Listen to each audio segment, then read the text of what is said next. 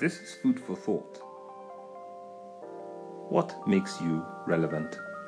Welcome to Senseis with your leading expert in strategy and leadership. I have seen people struggle, and I still see them struggle, with getting their message out there, with getting their service out there, with helping those that they wish to help, or connecting.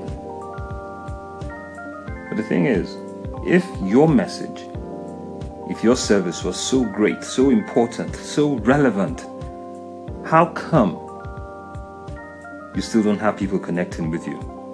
How come they're not running head over heels, climbing over themselves to book appointments with you or to buy your product?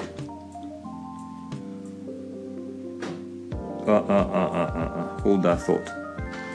I have seen medical doctors whom I'd rather die before going to subject myself to their treatment or their counsel.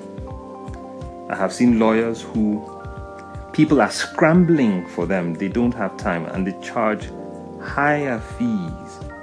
Not because they want to charge higher fees, but because they want to put people away. They want to keep people away and serve as many as they can. But, so the fees are high. I've seen restaurants that had beautiful food, wonderful service, very excellent, yet struggling to get guests through their doors. And hotels that were crappy, yet they were always overbooked.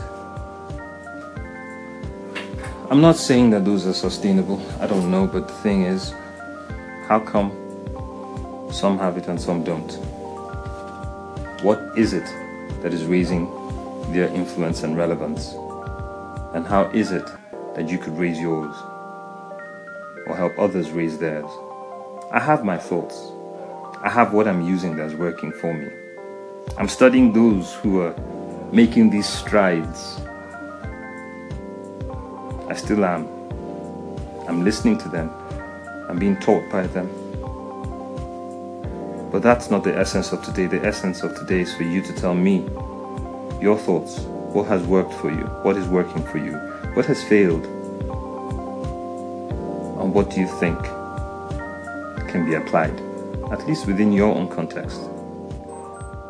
Thank you for letting me into your space. That was our time on Senseis. Bye for now.